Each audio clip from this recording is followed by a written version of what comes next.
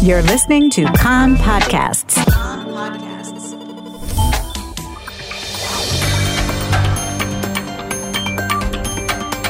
You are listening to the English language news of Kan, the Israeli Public Broadcasting Corporation. Good afternoon. It's 2 p.m. in Israel, Wednesday, February the 8th, 2023. This is Nomi Segal with the top news at this hour. The death toll from the earthquake in Turkey and Syria has topped 11,000 and is expected to rise. Nearly 40,000 people were injured in the strong quakes that rattled the two countries earlier this week. Turkish President Recep Tayyip Erdogan this morning visited the area of the catastrophe in his country and spoke with survivors. Rescue efforts continue in the stormy and freezing conditions.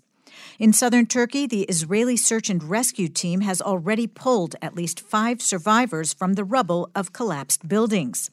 As part of Israel's Olive Branch's humanitarian aid delegation, the Israeli medical team arrived in Turkey this morning and has begun setting up a field hospital that will provide medical assistance to those rescued from the sites hit by the earthquakes. Meanwhile, an earthquake measuring 3.8 on the Richter scale was felt in Israel last night. There were no reports of injury or damage. It occurred at around 11:15 at night and was centered 15 kilometers southeast of Ariel at a depth of about 3 kilometers underground. The IDF Homefront Command said that earthquake sirens were not activated because there was no danger to life.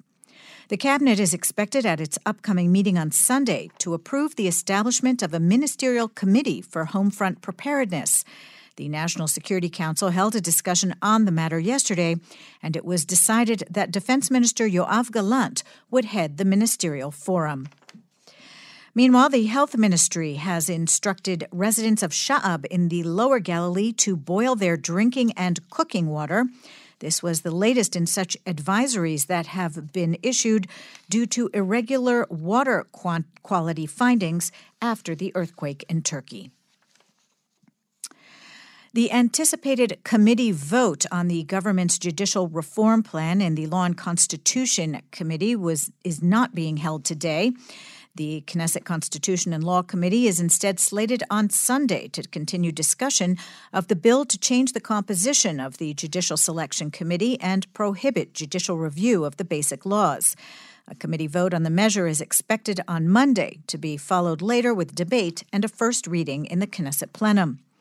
Under the proposal, the Selection Committee will be comprised of 9 members, 5 coalition ministers and lawmaker, and 1 opposition representative. 3 other members will be the president of the Supreme Court and 2 retired justices who will be appointed by the Justice Minister.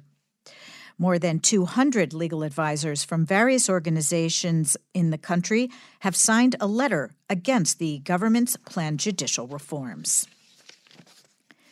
The coalition plans to advance in the coming week the so-called Chomesh Law. The bill cancels the ban on Israelis being at the location of 4 settlements in northern Samaria that were evacuated as part of the 2005 disengagement plan. At the cabinet meeting earlier this week, Cabinet Minister Orit Struk of the Religious Zionism Party called for passage of the law as soon as possible, noting that the High Court of Justice gave the state a target date for responding why it has not evacuated the yeshiva that was established at the site of Chomesh. The fight against crime in Arab society. A senior public figure in a local authority in the north has been arrested on suspicion of offenses linked to the Abu Latif crime family. In a large police raid, 21 crime ring members were arrested in their homes. The investigation against the crime family uncovered about 1 billion shekels in tax evasion. Delays at Ben Gurion Airport this morning due to a labor action by workers.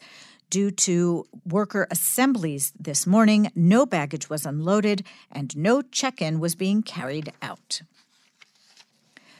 Finally, a rare gold bead made by hand in Jerusalem some 1,600 years ago was recently discovered by an 18-year-old volunteer in the city of David, not far from Jerusalem's Old City. The Israel Antiquities Authority said that the tiny bead found intact on what is known as the Pilgrimage Road was found during a sifting process. The weather outlook, rain and winds tapering off this afternoon. Local rain tonight, mostly light from the north to the northern Negev. Tomorrow, continued cold for the time of year with light local rain in the north and center. The maximum temperatures in the main centers, Jerusalem 6, Tel Aviv 13, Haifa 10, Beersheba 11, and in Eilat going up to 18 degrees Celsius. That's the news from Kan Reka, the Israeli Public Broadcasting Corporation. Join us at 8 p.m. Israel time for our one-hour news program. You can tune in at 101.3 FM, the Kan website, and the Kan English Facebook page.